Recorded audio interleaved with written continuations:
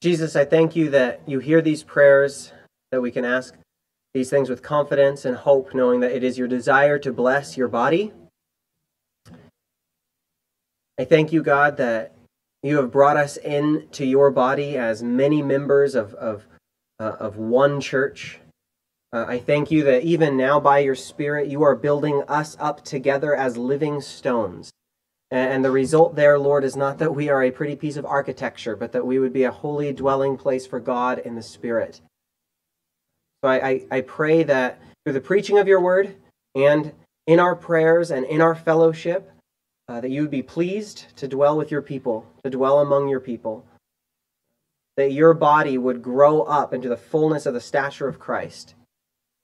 That even this morning, as your word is preached and as we look at issues of division and unity, that you would be giving us our full share of the unity of the Spirit and the bond of peace.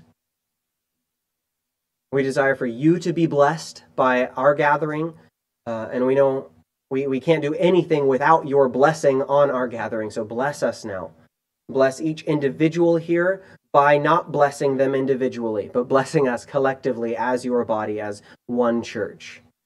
We look to you, Jesus, as the fulfillment of all our hopes, of all our desires.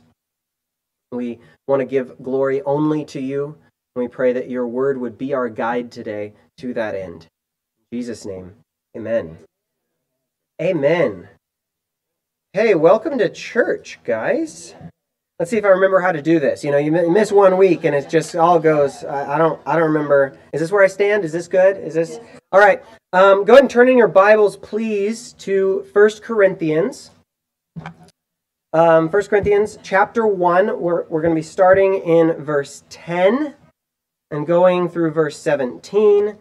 We're beginning to tackle this topic that Paul introduces, this problem that the Church of Corinth had, which is this problem of division, of a lack of unity. And of course, none of this is theoretical or hypothetical. It's not just that we like history lessons and that there was once upon a time a church that wasn't as good as ours, right? Like, you know, division in the church is a real threat for every church in every age with all people.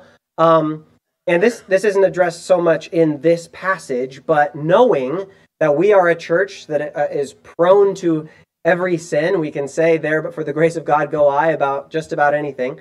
And knowing that we are prone to division, also knowing that tonight we have prayer here at 6:30, I'm going to put a plug in there and say one way to maintain the unity of the Spirit and the bond of peace is to pray with each other.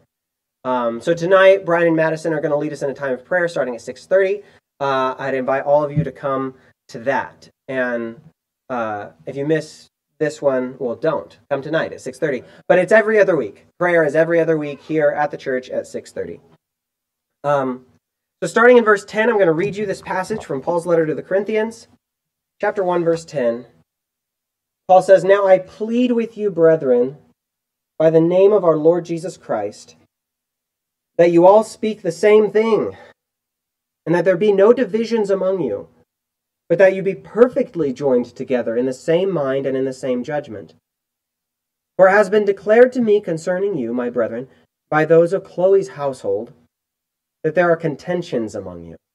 Now, I say this, that each of you says, I am of Paul, or I am of Apollos, or I am of Cephas, or I am of Christ. Is Christ divided? Was Paul crucified for you? Or were you baptized in the name of Paul?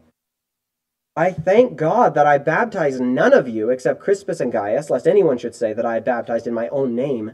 Yes, I also baptized the household of Stephanas. Besides, I do not know whether I baptized any other, for Christ did not send me to baptize, but to preach the gospel, not with wisdom of words, lest the cross of Christ should be of no effect." Now, right there in verse 10, at the beginning, we see some real practical leadership skills from the Apostle Paul. Now, later on in this book, Paul is going to claim rank. He's going to defend his apostolic credentials and remind them that he does indeed have authority to come to their church and remove people. He asks them in chapter 4, "Shall I come to you with a rod?" But that's not how he starts the letter. It's very clear that Paul has started this letter in a spirit of gentleness, more gentleness than I think any of us would be able to muster up under the same circumstances. He's thanking God for the Corinthians, and he loves the Corinthians dearly, and he wants to bring the eyes of the Corinthians onto Jesus Christ. But now he's getting into the problems that he needs to address. There was a reason he had to write this letter, and it wasn't because it was someone's birthday. This is a letter that was written to fix problems. It's a letter that's there to put out fires. So 2 weeks ago, we read that Paul thanked God that the church was rich in spiritual gifts. And there's a bit of humor there, and I suggested that Paul addresses this in a way that most of us wouldn't. If we saw the Corinthians doing what they were doing with the gifts of the Holy Spirit, we would say, make it stop. Whatever you do, just make it stop. Shut it down. Well, similarly, Paul is going to address the division in the church, perhaps in ways that you and I wouldn't. Paul is an apostle, and more importantly, Paul is the spiritual father to this church. He planted the church. Many who were there were led to the Lord by Paul himself, discipled afterwards by Paul himself. And as we've been saying every week in our study in Corinthians so far, the problems in Corinth were serious, very serious. So how would you address this if you were Paul? If you knew that no one's getting along with each other, there's divisions, there's factions, there's schism, you'd say, stop it. Just knock it off. I'm in charge here. The grown-up is speaking now.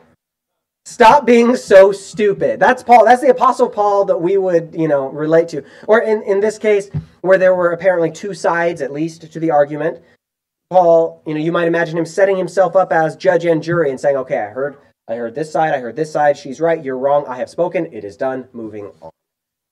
It just save time, right? But this kind of top-down ruling is not what we see from the Apostle Paul. What Paul does in verse 10 is he says, I plead with you, brethren. This is much more gentleness than many of us would think necessary in the situation. He's coming to his family. He calls them brethren here, equals. He calls them children later on, but they're family. And he says, please, I'm pleading with you. I'm begging with you. I am appealing to you. Please, for the sake of Christ and his body, do try to get along. Now let's look at what Paul is actually asking of these people. The first thing he asks is that they all speak the same thing.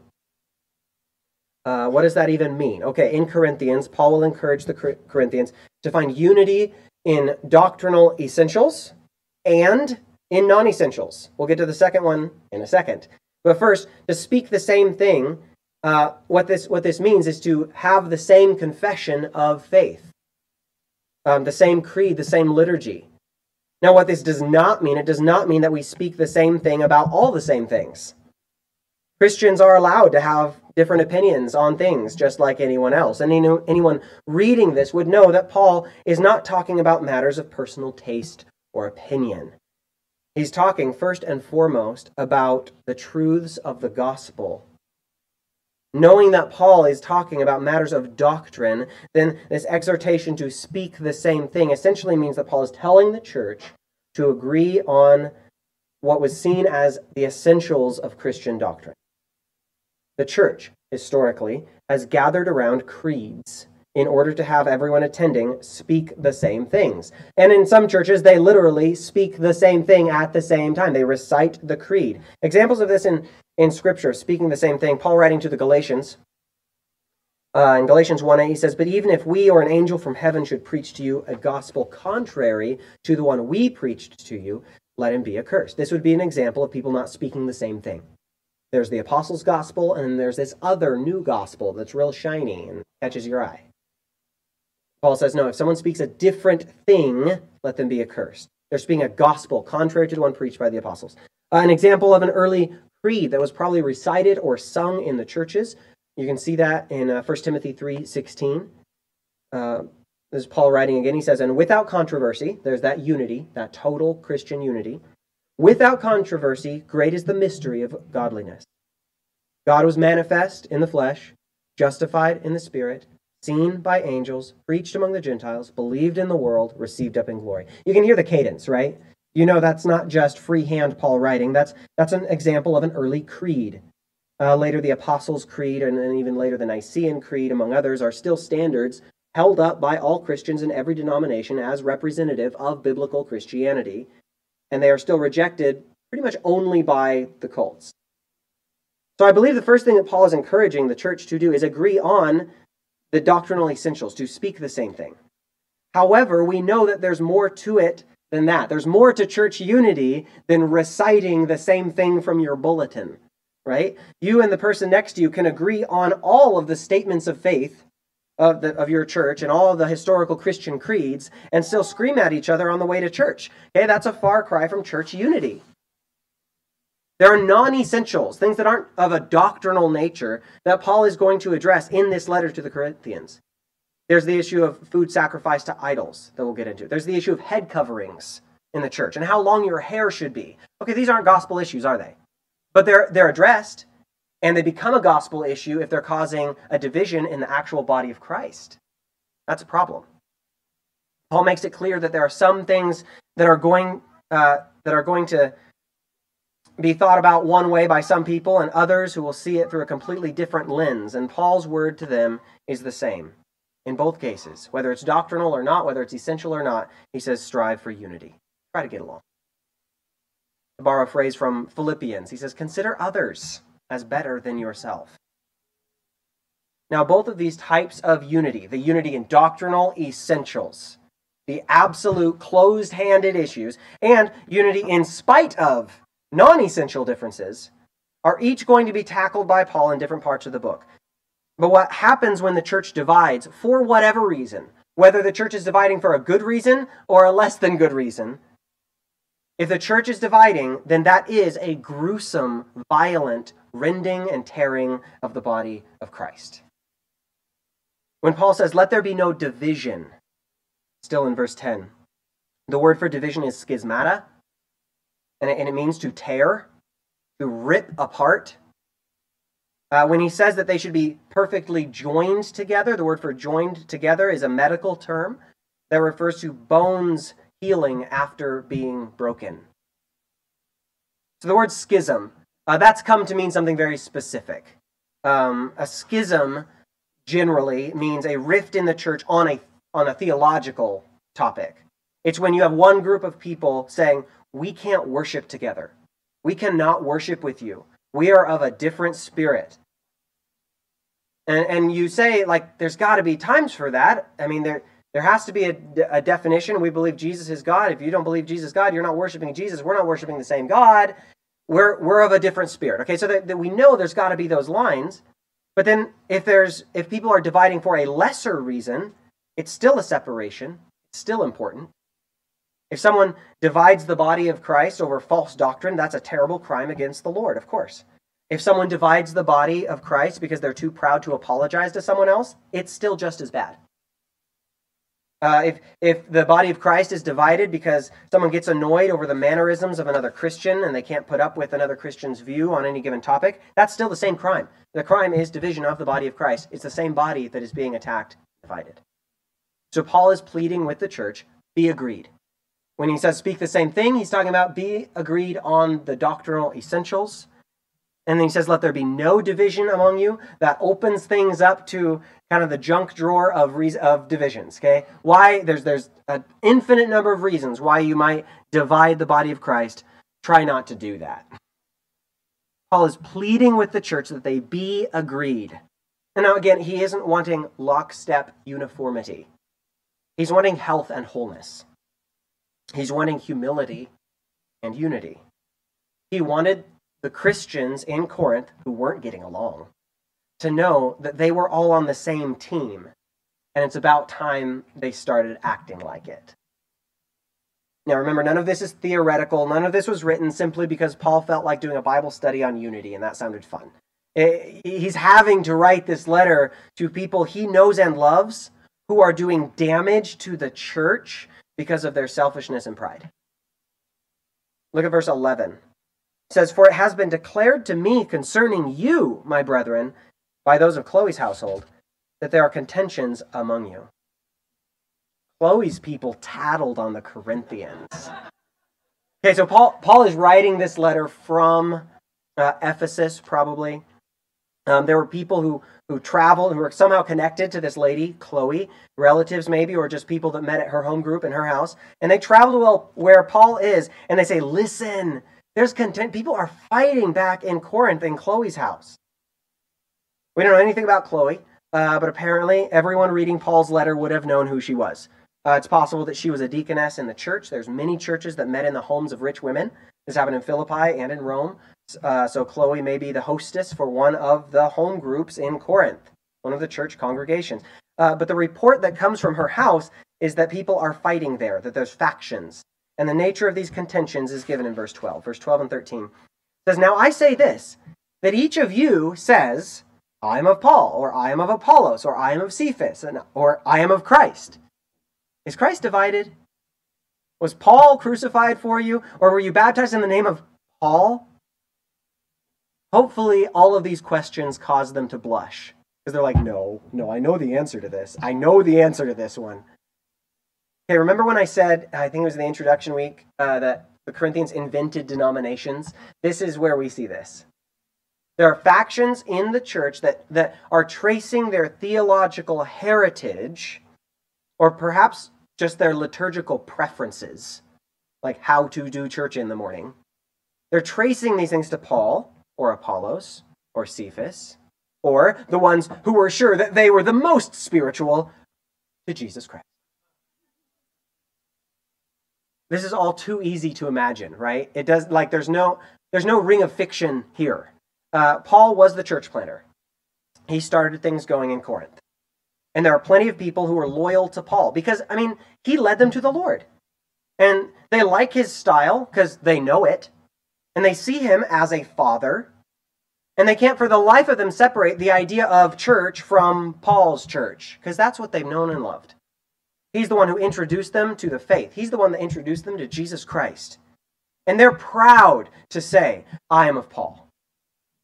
But when you read the book of Acts, you meet this guy named Apollos. Good guy. Okay, he was a gifted speaker, which we'll learn next week and the week after is very, very important to the Corinthians especially. All of Greek culture really admired the orator, but Corinth, especially at this time in history, loved the good speaker. And Apollos was one of those guys. He was a gifted speaker, and he settled in and kind of pastored the church in Corinth. And he's responsible for a lot of the church growth that happened in Corinth. So there's new people who don't know Paul, who don't have as much emotional loyalty to Paul, but they love Apollos. Apollos, after all, is their pastor, and he's very different from Paul. Paul is not a gifted speaker. Apollos was. And so was Peter. Peter is called Cephas here. And while some believe this is a totally different guy, I think it makes the most sense for this to be the Apostle Peter, who Jesus named Cephas. Cephas is just the Aramaic word for rock. Jesus spoke Aramaic. And so when he named Simon, said, you are now Peter, he would have said Cephas, this is Peter. Okay, it's usually translated Peter for us. Now this mention of Peter is interesting because there's no reference in the book of Acts to Peter ever visiting Corinth. Now, of course, it's possible that he did. Acts isn't really about Peter so much. But traditionally, the churches believe that Peter traveled to Rome fairly early on. Now, if that was the case, and you remember our study in Acts 18, when we did the introduction message for Corinth, the Emperor Claudius had just kicked all the Jews out of Rome, all of them. And some of those were Priscilla and Aquila, who settled in Corinth. So they would have been coming from a church that was very familiar with Peter. So once again, it's easy to imagine the seeds of division taking root here. You've got Paul, the church planter, the founder, people who think we should do things Paul's way. Then you have Apollos, who's actually there in Corinth. It's a lot easier to have loyalty to the guy that you can see that you talk to every weekend. And he's on the ground teaching every week. People are saying, he's our pastor, we need to do things his way, which is slightly different than Paul's way. And then you've got all these people from the church in Rome who show up in Corinth and they say, you guys are doing it wrong. Where we're from, we do church like this. And we ought to know because Peter is, after all, sort of the main guy. So we're right, obviously.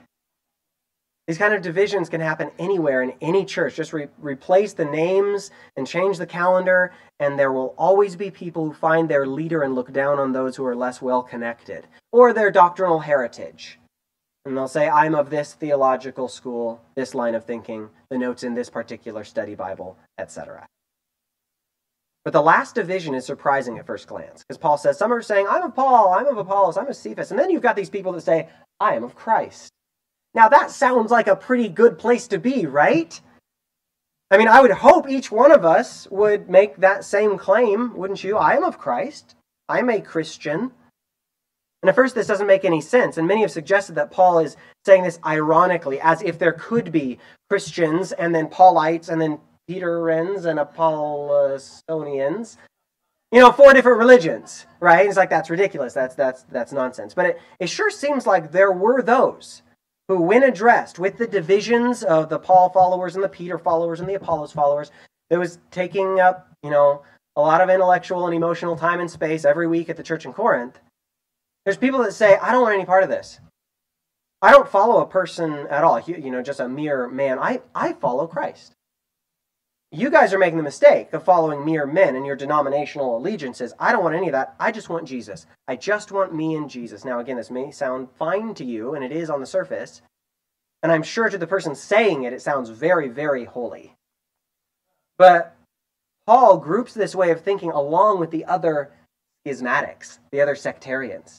And I hope you can see why, because there are, and always have been, and always will be, people who have almost an idol of a spiritually pure church that's just perfect, and there's no divisions, and everything is exactly as it should be. I mean, Corinth here, it's like the 50s AD. They're looking back and being like, I wish I lived in the times of the early church. That's what they're thinking, and like when everything was perfect. And they look at the mess of people, and they say, I don't want any of that. Those sheep look like they might bite. But they have this really nice, mostly imaginary version of Jesus that seems to always agree with them, doctrinally, politically, everything. It's perfect. It's great. He never disagrees with me. And they say, I'm not a part of any denomination. I'm not part of a local church. I'm not part of a church. I'm actually not a part of that at all. I just care about following Jesus. After all, the church isn't confined to a building or a certain group of people, so I'm part of the church wherever I go, just me and my Bible. If you think that you and your Bible is enough for your Christian growth, then you're not reading your Bible. If you think it's possible to be of Christ without being part of his family, you're missing the big picture. The thing is, there is no Church of Paul or Church of Apollos today. There's no, but there are a lot of individual Christians who are amputated from the church. To use Paul's body metaphor, they're just cut off. Who say, I am of Christ, and they're saying that at the expense of Christ's body. Being of Christ does not deliver you from the mess of his family. Christ saves you to his family, mess and all. Later on, when Paul talks about the church as a body of many members, it becomes clear that to be of Christ means to be of your neighbor. This should be a familiar concept after all the time we spent with John, but here it is again. To be of Christ is to love Christ's people. And even in Corinth, in the 50s AD, that long ago, there were people who were saying, I make no allegiance to anyone else except just me and Jesus. And Paul says that person is just as much a divisive figure in the body of Christ as the one who would suggest Paul was crucified for me, which is ludicrous. Just as it was ridiculous for people to divide over which apostle they liked best, it was equally ludicrous for some to divide the body of Christ while saying they are the body of Christ. It should be impossible. Now, let me speak to this in our modern church context here. Last time, when we talked about how Paul addressed spiritual gifts in the church and all the abuses of spiritual gifts in the church, and I mentioned that we sometimes forget that neglect is a kind of abuse, and that the abuses of the gifts of the Holy Spirit, it's when they just go crazy, and it's like, that's not glorifying to Christ, that's confusing. Well, neglecting all theology of the Holy Spirit would be a kind of abuse as well. In the same way, there are those who divide the church by speaking out wrong things or speaking out at the wrong time. And then there's the obvious schisms of doctrinal differences and the big, loud church splits that ought to break your heart. That's on one side. But on the other hand, just quietly leaving the body, minding your own business, after all. Because, after all, you've got Jesus in the book he wrote, so you should be just about fine. Just like the neglect of the Holy Spirit is still an abuse of the Spirit, the neglect of the body of Christ is abuse of the body of Christ. If you are the arm and you detach yourself from the body, you have divided the body of Christ, and the body is harmed and armless because of your selfish decision. In that case, the body is in schism. And Paul prays for the divided, that they would be again knit together. And this is my prayer for every absent member who takes their own absence from church lightly, who stays away for unnecessarily, and says, well, I'm fine because it's really just me and Jesus. It's never, ever, ever been just you and Jesus. Now remember, Paul does not seem to suggest that any of these factions, Paul, Apollos, Peter, Jesus, none of those guys are wrong doctrinally. So he does not say Apollos is speaking false doctrine, and I'm going to go chapter and verse and say why he's wrong, and then everyone who disagrees with him on this side and will start shunning. He never says any of them are wrong. That doesn't seem to be his point at all. His point is that people were drawing lines where there didn't need to be any lines. There was division where God intended unity. And verse 13 starts with that almost silly question. Is Christ divided? The answer clearly, no, he's not. Christ is whole. Many of the early church fathers and later made a big deal out of Jesus not having any broken bones, right? Which is mentioned in the Gospels, that they didn't break his bones to fulfill the prophecy that none of his bones would be broken. Saying, this is the church. The church is the body of Christ. You're not supposed to break any of the bones. Christ is whole. The different classes and factions in the Corinthian church would each claim that they had the real Jesus.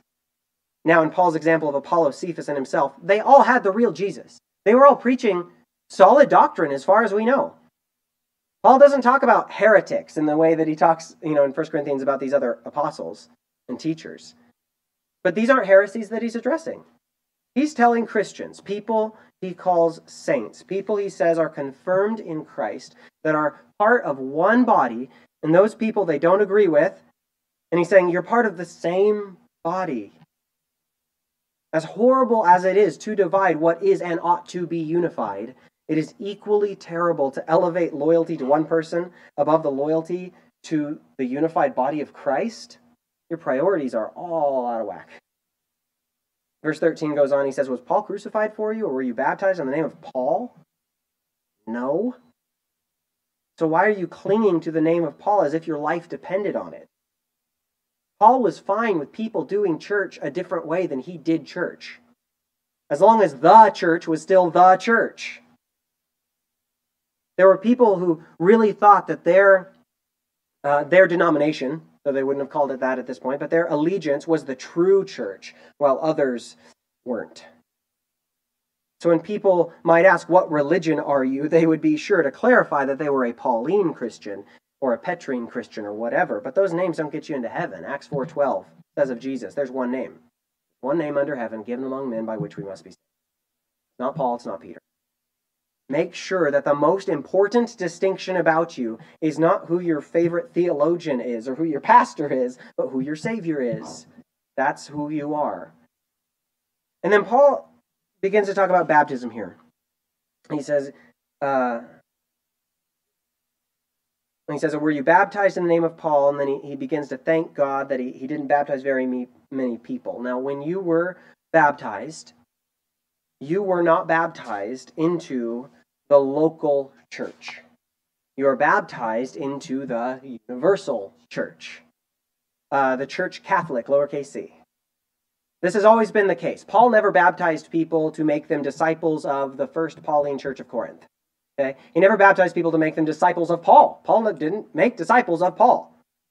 That's just not what any of the apostles did. They baptized people to make them disciples of Christ.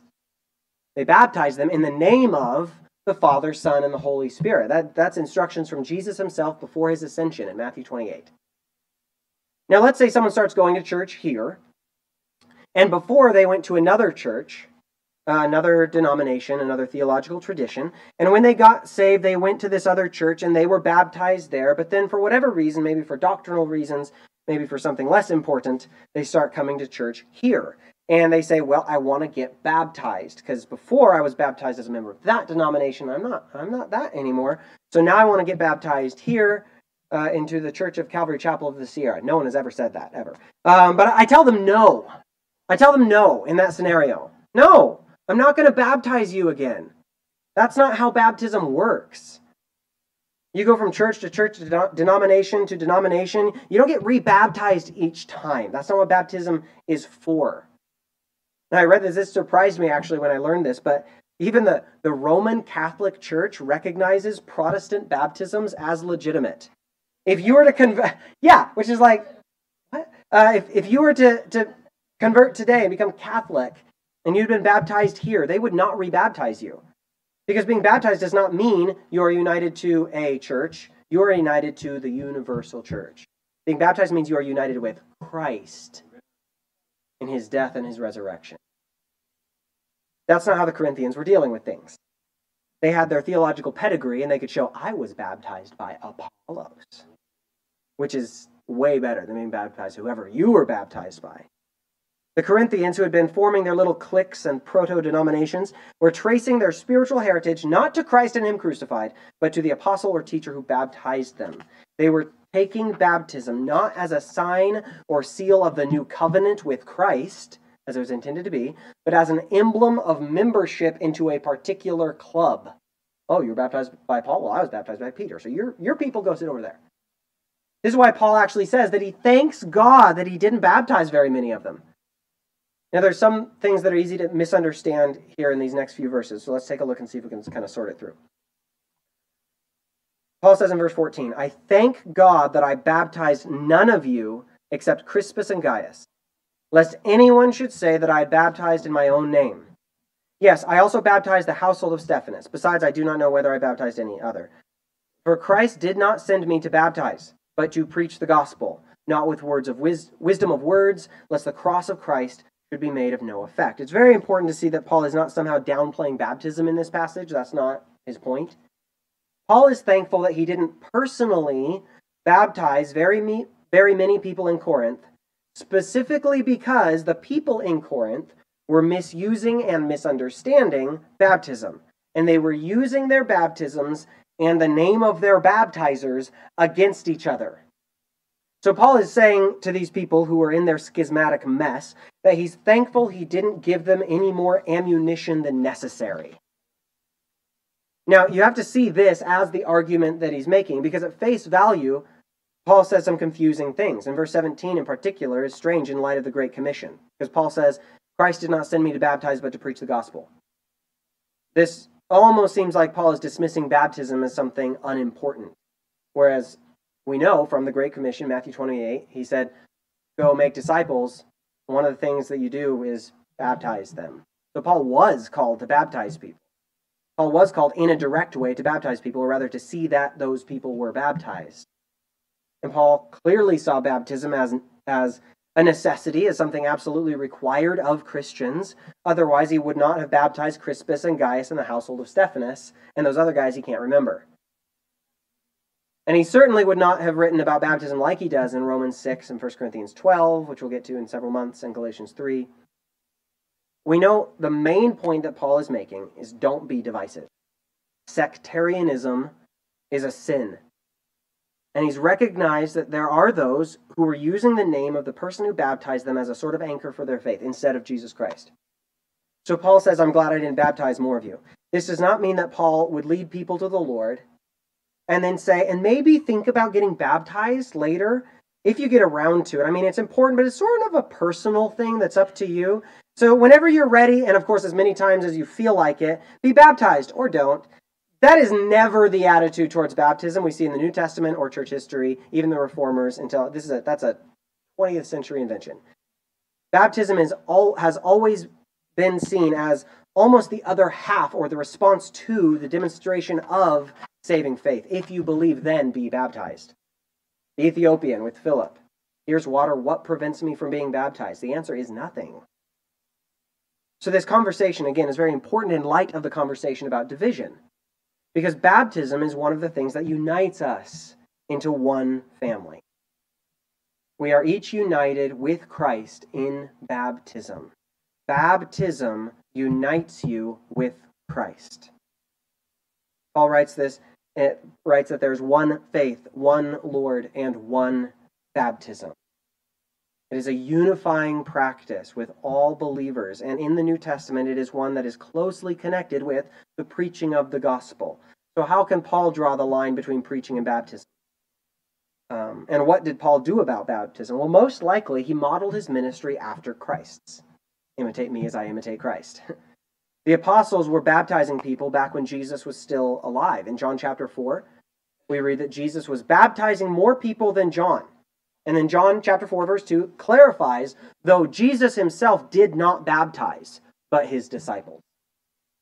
So Paul, we can safely assume, was baptizing plenty of people the same way that Jesus did, through people he ordained by delegation.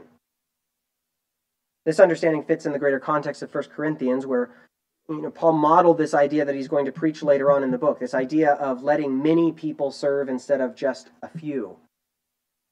So when you have many people serving one goal, you have different styles, different opinions, and of course different giftings, but that's not the same thing as vision.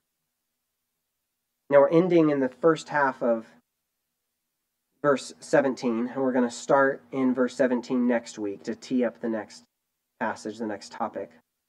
But verse 17 says how Paul preaches, not with wisdom of words, lest the cross of Christ should be made to no effect.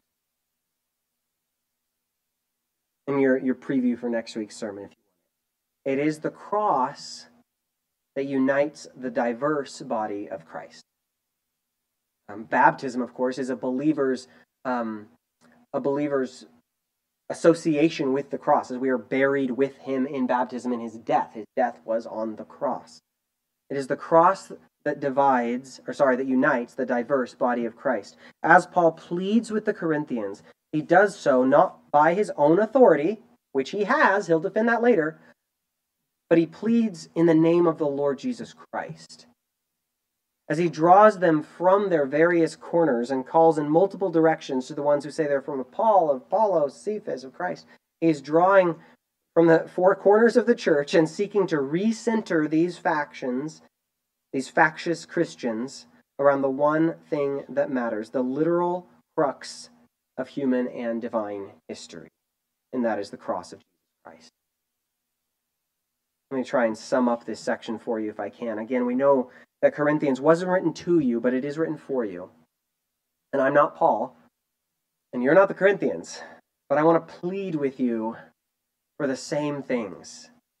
I plead with you, brothers and sisters, in the name of our Lord Jesus Christ, that there be no schisms among you. Allow me, please, to plead with you that you be perfectly joined together, like bones and joints coming together to form a healthy body, where Christ is the head. When you think of who you are, don't let anything be as determinative as Christ himself. Christ alone is the author of your identity. Before any other relationship, before any other characteristic, before you're a Calvary Chapel person, before you're a mother or a father, before you're a fan of whatever you're a fan of, or an expert in whatever you're an expert in, before and above and beyond, all of those things that might identify you, you are baptized in the name of the Father, the Son, and the Holy Spirit. You are one for whom Christ died, and he has purchased you with his blood. So I would plead with you to see the church that you are a part of, both the big universal metaphysical church of all believers living and dead, but also your local church, this place, these people, that you would see that you are a part of this church that is united through baptism, that is united with you. You're one body with them. In closing with Paul's words in Ephesians 4 through 6, he says, there is one body and one Spirit, just as you were called in one hope of your calling, one Lord, one faith, one baptism, one God and Father of all, who is above all and through all and in you all. Pray. Jesus, we thank you for the power of the cross, for the power of an empty tomb, for the power of baptism that unites us with Christ. We thank you that you can make one out of many. And there's lots of different people with lots of different opinions and temperaments, and we would tend to divide. Our natural disposition is for independence. We repent of it, Lord, in your presence, and say we want to be completely dependent on you, united with our brothers and sisters here. We pray that the word of Scripture would be the seed that falls on good soil this morning, that our hearts would be receptive to the things that you've spoken, that as you've taught us, we would respond well, that we would continue to grow up together as individual living stones into one dwelling place for God. Thank you for dwelling with your people. Amen. Please stand. Praise God from whom all blessings flow. Praise him, all creatures here below. Praise him above, ye heavenly hosts. Praise Father, Son, and Holy Ghost. Amen.